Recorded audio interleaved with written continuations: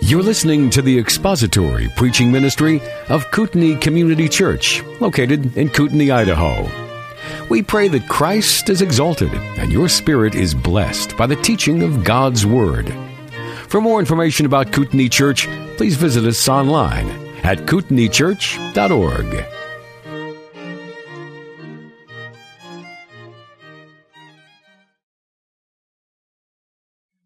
Good morning, everybody. Good to see you all. And this morning we're going to be back in the epistle to the Philippians. So if you would turn there and turn to chapter 2, I want to just pick up the context of where Paul is writing with urgency to these Philippian believers. And his joy for these believers was expressed early on in this epistle.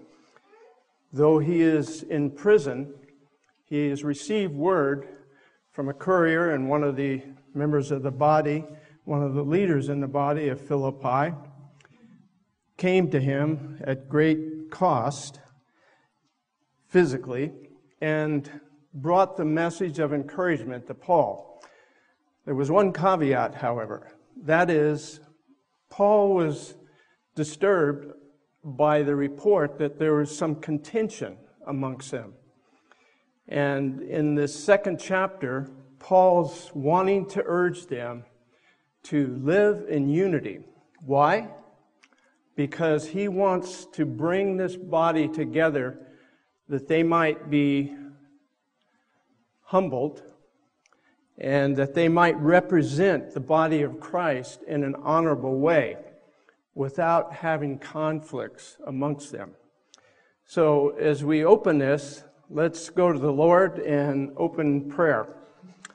Heavenly Father, we thank you for your revealed word. We thank you that you are sovereign over all. You are the creator, sustainer, and you are the author and finisher of our faith. We thank you for the revelation that you've given us of your word. And once again, we come to you and ask that you would open our eyes to enable us by your Holy Spirit to have understanding of this passage which you have inspired your servant Paul to pen. We ask, Father, that through all this, that we not only understand these important truths, but also by your grace and empowered by your Spirit, may we apply these truths to our lives, to live out our faith in a way that would bring honor to your name. We ask this in the precious name of our Lord and Savior, Jesus Christ. Amen. So I'm going to read to you all the way back up to verse 6. Yea, 5. Have this attitude in yourselves, which was also in Christ Jesus, who, although he existed in the form of God, did not regard equality with God a thing to be grasped, but emptied himself, taking the form of a bondservant, and being made in the likeness of men.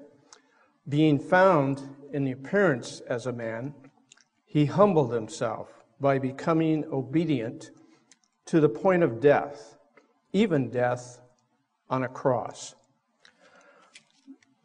For by this, God also, for this reason, also God highly exalted him and bestowed on him the name which is above every name, so that at the name of Jesus every knee will bow, of those who are in heaven and those who are under the earth, and that every tongue will confess that Jesus is Lord, to the glory of God the Father.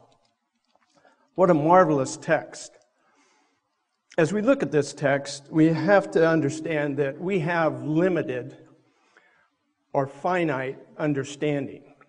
And yet, the doctrine of the incarnation of Jesus Christ is one in which we must believe, though we may not have full comprehension of this great miracle of God in which God the Son, the second person of the triune Godhead, condescended to this earth and became man, not setting aside his deity, though limiting, while here on earth, some of his attributes in their practice. So as we look at this, we see a perfect, absolute, supreme example of humility. There is no other example that Paul could have given to model what Paul was trying to urge these Philippian believers to participate and practice in their daily lives as they brought forth the gospel and lived out the gospel in Philippi. So when we look at this, we want to look at a few areas of this text and try to go a little bit deeper to understand what exactly did Christ do? How did he do it? How did he accomplish it? And for what purpose? So I'm going to pick up in verse 6 of chapter 2. Who, although he existed in the form of God, did not regard equality with God a thing to be grasped, but he emptied himself, taking the form of a bondservant, and being made in the likeness of men. Being found in appearance as a man, he humbled himself, becoming obedient to the point of death, even death on the cross. So when we see this text, perhaps one question that we need to answer is, what did Christ empty himself of?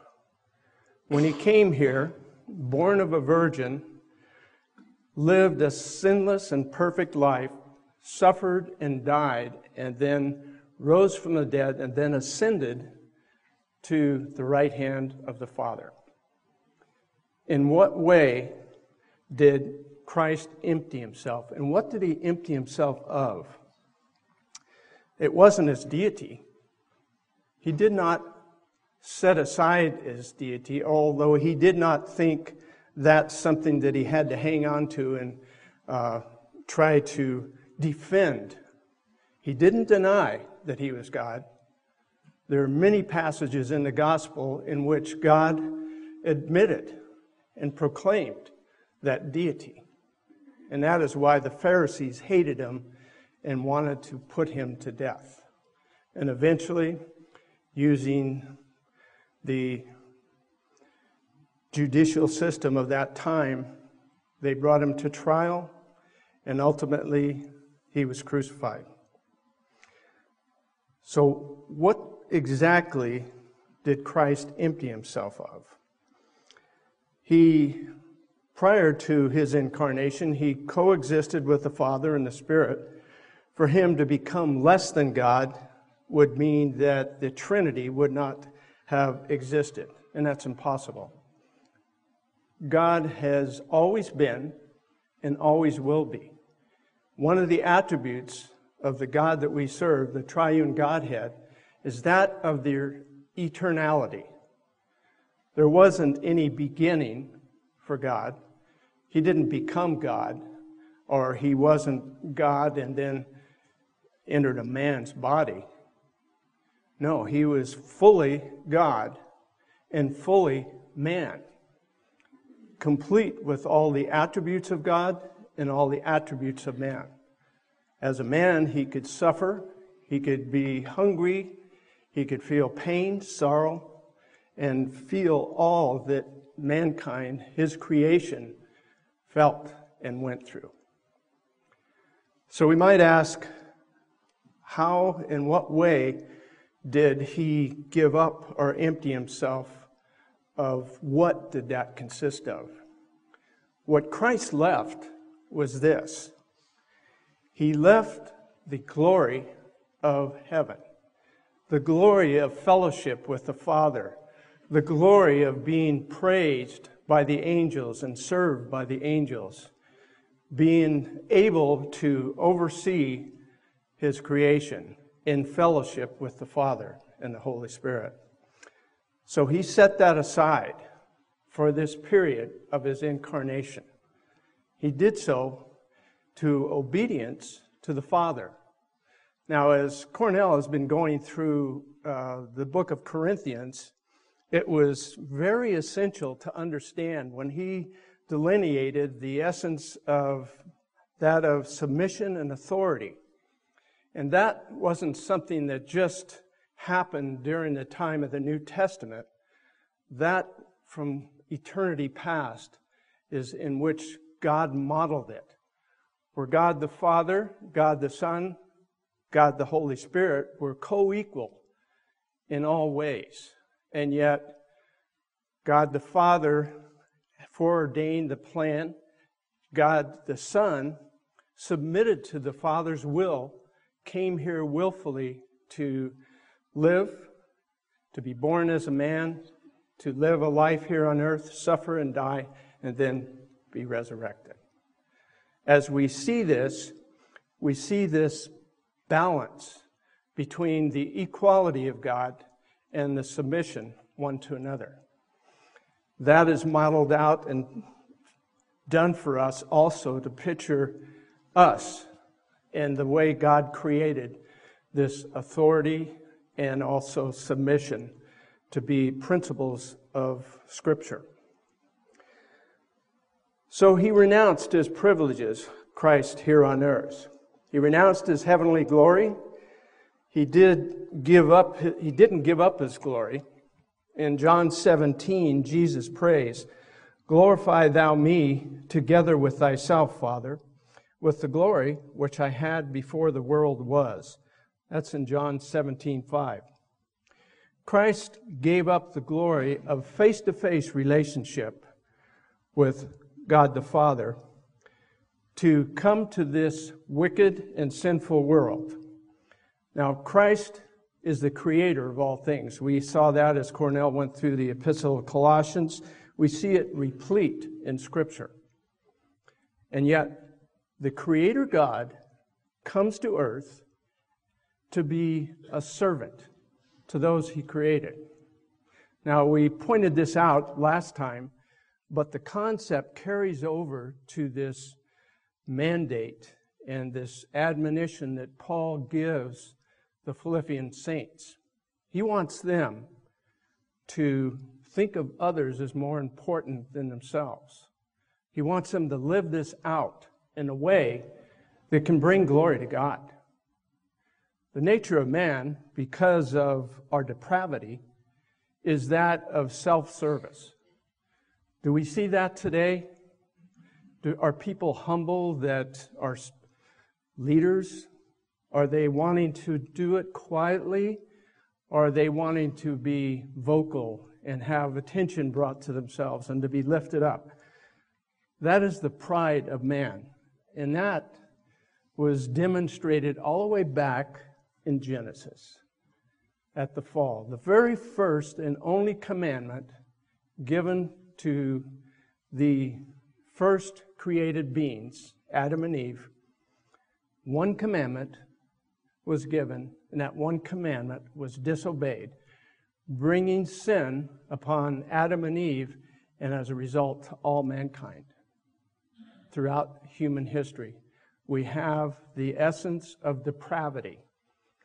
And the only Savior from the sin that we all are accountable for is that of Jesus Christ paying the penalty for the sin of all those who turn to Him for forgiveness and salvation by His grace and through believing faith. So Christ has provided the way of salvation. Christ has provided the way of forgiveness. And Paul wants to lift this up, but he wants to point to Christ, the God-man, to bring that example that we should all be living out. We should be showing this deference and this humility one towards another. This isn't something that we summon up by our own strong will because we would fail. We all know that it's by the power of God's Spirit to do so. So back to what Christ has renounced. He's renounced his authority. Christ emptied himself of his independent authority. He completely submitted himself to the will of the Father and learned to be a servant. Now that's a difficult text to try to understand. Philippians 2:8 says that he was obedient to death on a cross. Matthew 26:39 says, not as I will, but thou will, as thou will. He learned obedience from the things which he suffered. Now you might say, well, wait a minute. Christ is omniscient. He knows all things. That's true. He is supreme. He is supreme and omniscient. He knows all things. He's created all things. He understands all things. But he did not experience the physical life of the Creator. He was the Creator, and yet he did not experience as the Creator, as God, what man goes through. So coming here on earth, he experienced that in a way where he demonstrated his submission and his obedience in a perfect, sinless life here on earth. The other thing he set aside was the divine prerogatives of his deity, the voluntary display of his attributes. He knew what was in man, as John 2:25 points out. He was omnipresent, though not physically present. He saw Nathanael under the tree in John 1:45 through 49. He didn't give up his deity, but he did give up the free exercise of his attributes. As we know, God has numerous attributes. Some theologians say there were 12 definitive attributes. Some say 17, some say 20. God limited his attributes to just that which he exercised to reveal his deity, but also to accomplish the goals that he had as the God-man here on earth. So he didn't exercise all of his attributes. He limited himself voluntarily and purposely. He gave up his eternal riches. Though he was rich, yet for our sake he became poor, so that through his poverty he might become rich. That's in 2 Corinthians, which in chapter 8, verse 9, that'll probably be being taught by Cornell in 3 or 4 years, maybe, or if he's a little faster than I am, but not much. As we look at this, though Christ renounced all these privileges, he never ceased to be God. He could have done anything to his enemies, but he voluntarily limited himself. He could have protected himself. He could have called a legion of angels to protect him. But yet, he voluntarily came here. He was spit upon. He was cursed. He was scorned. He was tortured and ultimately crucified. He did so knowing full well what he would go through. He came here as a servant. That's what Paul is pointing to in this text. He, again, is not trying to bring forth a theological treatise on who Christ is. Yet, many theologians, many students in seminary have made their thesis on this one text. Because, as D. Martin Lloyd-Jones points out, this is probably one of the greatest texts in all of Scripture. Now, we say that about every passage that we go to. But the reason that Dr. D. Martin Lloyd-Jones said this is because this was necessary. It was necessary for the God-man to suffer for the penalty of sins for all those who trust him for salvation. It had to be a perfect sacrifice to pay for sin. It couldn't be a man. It couldn't be a prominent figure in Scripture. It had to be God himself. So that's why D. Martin Lloyd-Jones points this out. Had Christ not come here as man, lived a sinless life, and suffered and died for our sin, it couldn't have transpired. We'd have been lost in our sin for all eternity. No way of paying for that sin. Yet Christ came here in submission to the Father to accomplish that. He did so, and did so as a preeminent plan before all creation. Now, then it goes on, and it tells us that although he existed in the form of God, did not regard equality with God a thing to be grasped.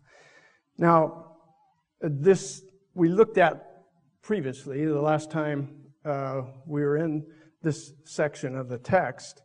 We looked at this word form because it's used twice, and yet the original meaning is different. There's two usages of form in the Greek. This one is referring to that of morph.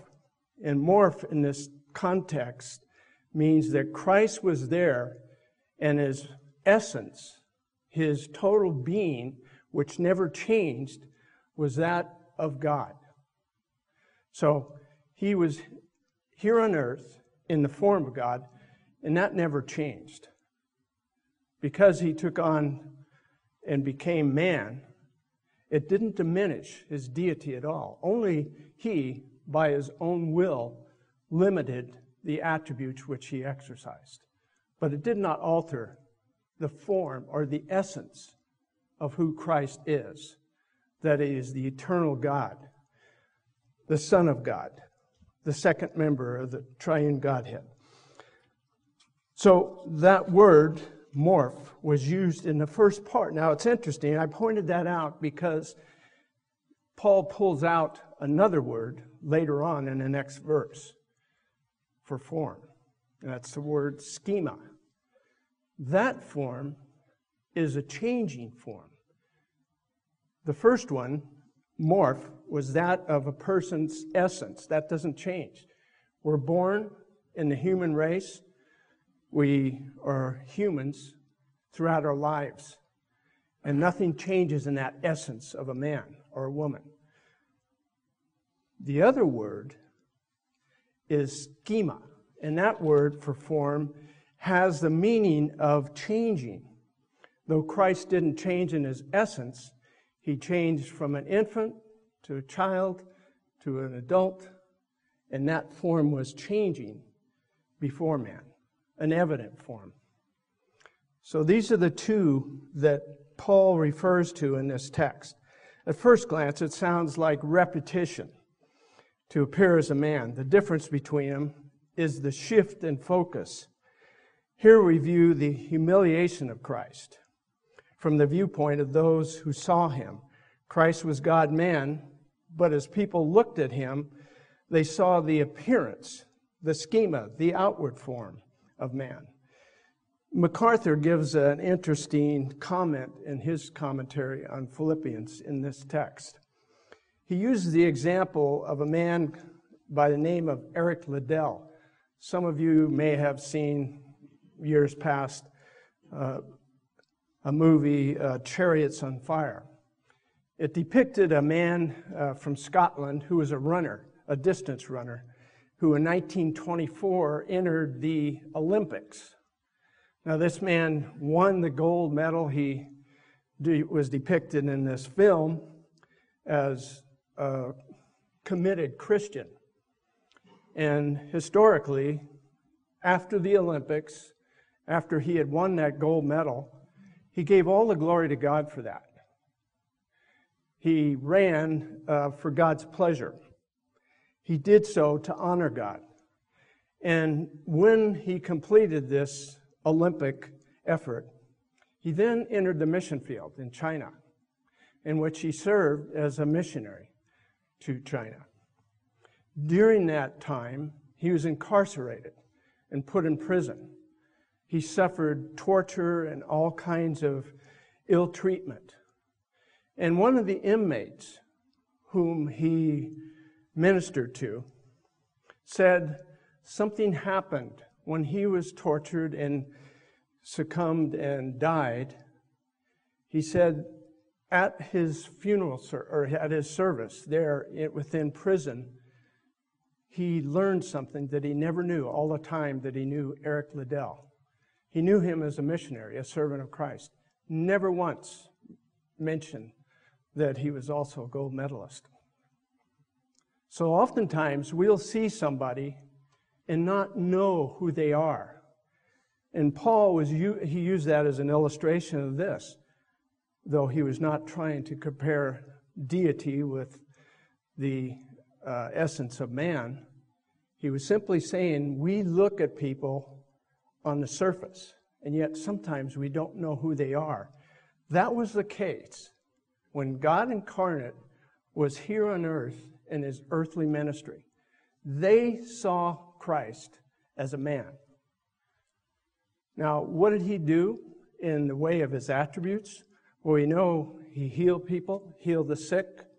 He was able to understand the hearts of man, know the sinfulness of man, and exercise that portion of his divine essence of knowing all things. He was omniscient. And yet he limited that even later on in his ministry. He says, "For I do not know the day or the time of the return." So he limited himself in that omniscience during the portion of time of his earthly ministry, intentionally. So, as God, omniscient, he still didn't exercise that fully. At Christ's trial, he did not say a word in his own defense. He bore unbelievable humiliation. They mocked him, they punched him, they tortured him, they pulled out his beard, treated him as filth, but he did not say a word. He humbled himself. He was mocked. He was forced to walk a path to Jerusalem only clothed in a loincloth.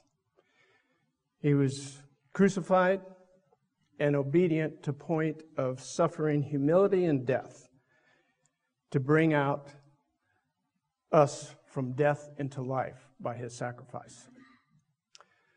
So even a death on a cross, Christ suffered not just death, but death on a cross. That was the most humiliating form of killing, and it was used, and it was actually initiated by the Persians and adopted by the Roman Empire. And it was used for the most vile criminals, and usually for murderers or vile criminals, they would use this form of punishment. And how heinous it was, we even look back in the Old Testament, and Deuteronomy 21:23 says this: anyone who is hung on a tree is under God's curse. So God willfully undertook this curse by taking upon himself and paying for the punishment of sin for all those who place their faith in him. The Puritan, as we look at this, I made a quote from the Puritan Thomas Watson. He said this: "Love is humble grace. It does not walk around in state. It will creep upon its hands. It will stoop and submit anything whereby it may be serviceable to Christ." End quote. The love of Christ was such that he humbled himself enough to die on a cross. Being obedient, he brought salvation to man. Question is, this command form that Paul urges the believers to do, or exercise of humility, are we exercising that humility? Some have tried to say, well, I'm not really a humble person, and feigning humility, but we're commanded. This is in a command form. Paul issues this command to humble yourself, follow Christ, follow his example, the supreme example of humility. So it's by God's grace, and yet we are called and commanded to do so. It isn't something we can just look at and say, well, I hope I'm humble someday and can be humble towards my brother. No, you're commanded. This isn't something that you cannot do. You cannot do it in your own strength. But we are able, by God's grace and his empowerment, to exercise humility. That is, and Paul put this in context, to consider others is more important than ourselves. How often do we miss that opportunity? I'm talking universally here, for man, not pointedly to us. But all men have this essence as believers that the flesh wars against the spirit and the spirit against the flesh. And the only way that we can have victory in this is that of submission to God's Holy Spirit, to be able to be willing to live in the power of God's Spirit. Paul points that out in Galatians. He said, we're to be walked by the Spirit so that we will not fulfill the lust of the flesh. That's the only victory we have. That is, walking by the Spirit, by God's empowerment, submitting ourselves to his word. That is what God's called us to. Love of Christ was such that he humbled himself even enough to die on the cross. We briefly considered the humiliation of Christ, but as we take a closer look, we look at this whole passage, and many theologians have entitled this passage in context, the humiliation and the exaltation of Jesus Christ. That's what the context contains. The humiliation being God coming here to earth as a man. That condescension, that is the humiliation of Christ. Not only coming here, but suffering from the very human beings that he created and placed on this earth. Willfully submitted himself to that. Put himself in subjection to all kinds of ridicule and punishment. 19th century, there was a missionary by the name of Henry Martyn. He was speaking with a Muslim whom he was trying to share the gospel of Jesus Christ. The Muslim spoke back and he declared, he started slighting Christ to this missionary. And the missionary's response, and this man by the name of Henry Martyn, said this, quote, I could not endure my existence, if Jesus were to always be dishonored. In other words, this man's love for Christ was so great that he couldn't bear to even have an unbeliever tear him down. Though he had a love and compassion for the lost, he hated the aspect of someone lifting up this holy name and mocking it. How often do we see that today? Publicly mocking or using the name of Jesus Christ in vain. What does that do to our hearts? It vexes our spirit. It pains us when anyone, whether we have opportunity to share with those individuals because they're haters of God, they don't know God, and that's all they know, is self-serving and yet hating the very God who created them and provided a way of salvation.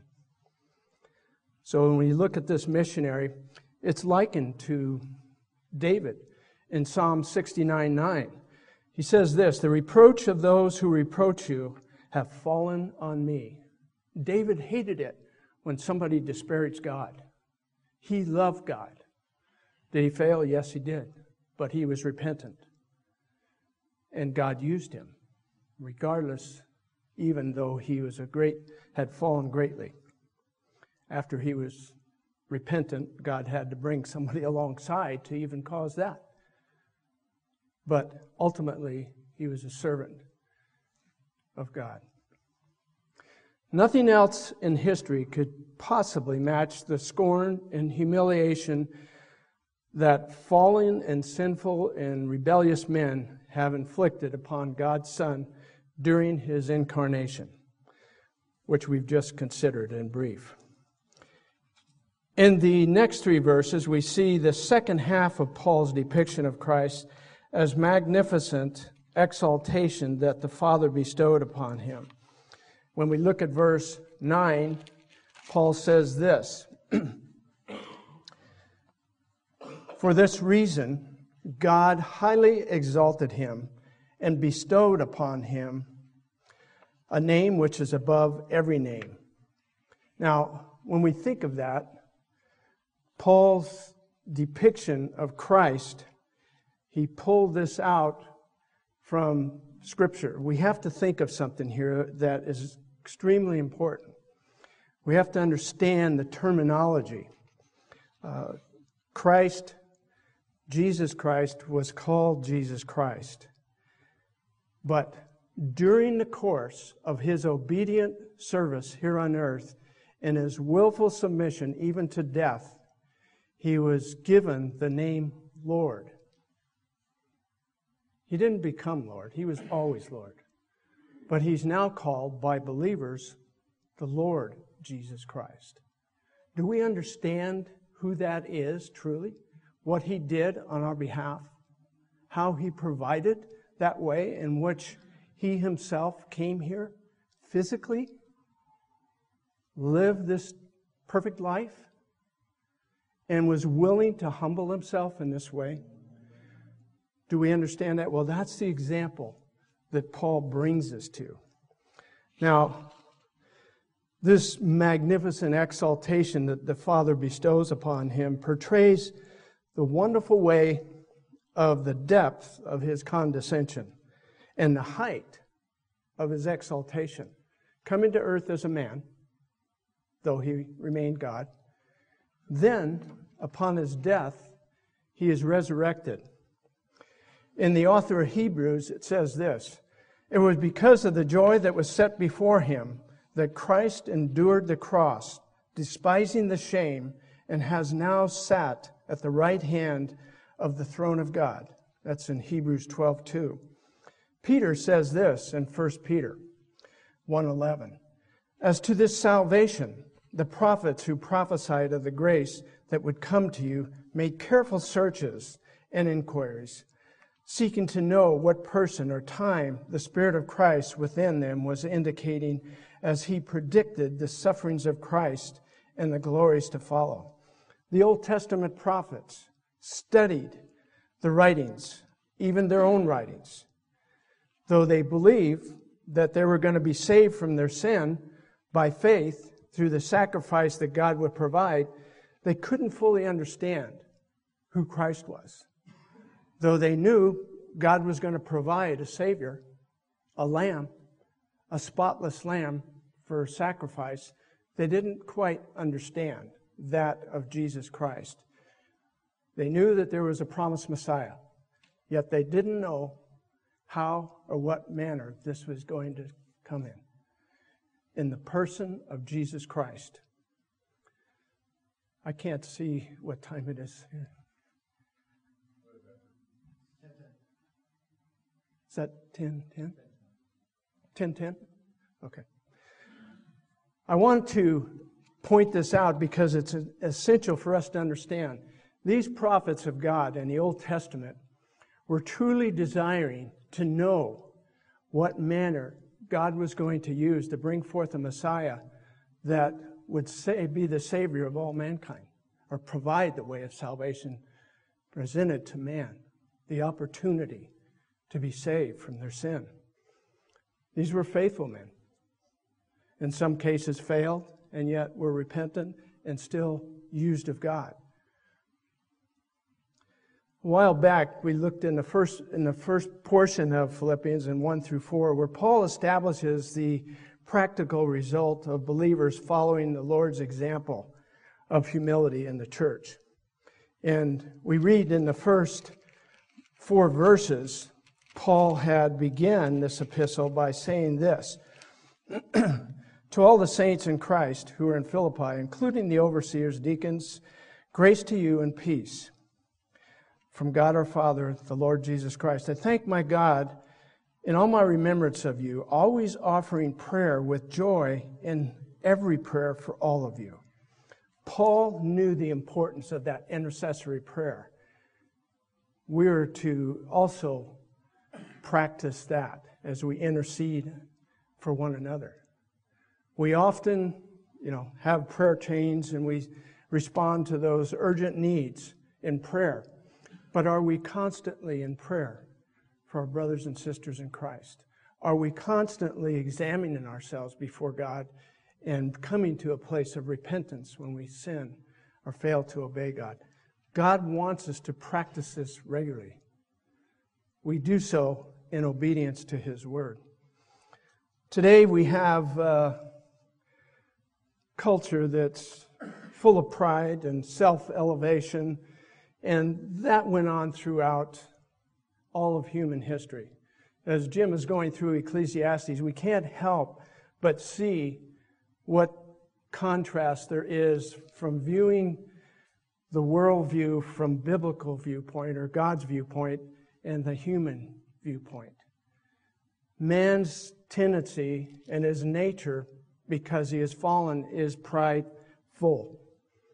As a Christian, we are able, by God's grace, to humble ourselves. And that is what Paul is pointing us towards. Matthew brings out clear depiction of this when he quotes, "Whoever exalts himself shall be humbled."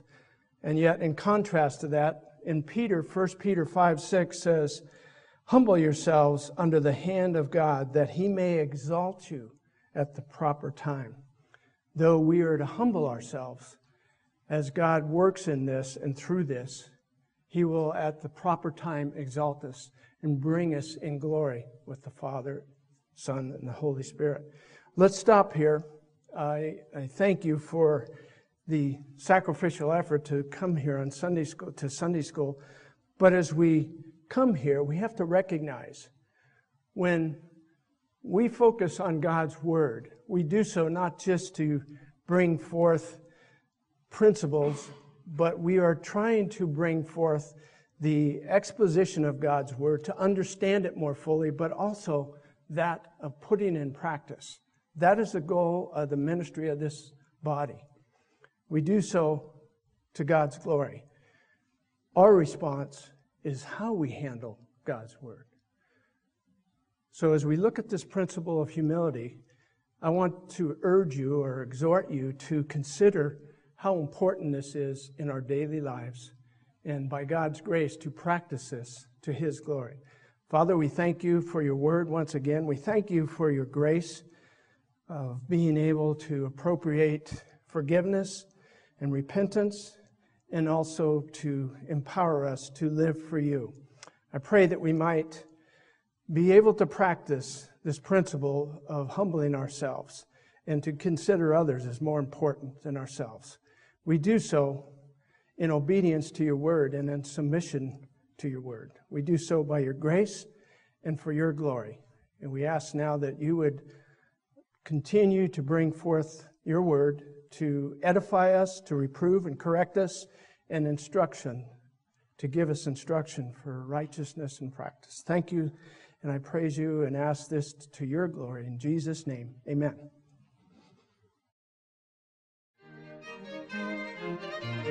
Thank you for listening to the latest podcast from Kootenai Church. If you'd like to learn more about Kootenai Church or to donate to our church ministry, you can do so online by visiting kootenaichurch.org. We hope you enjoyed this podcast and pray you'll join us again next time. Once again, thank you for listening.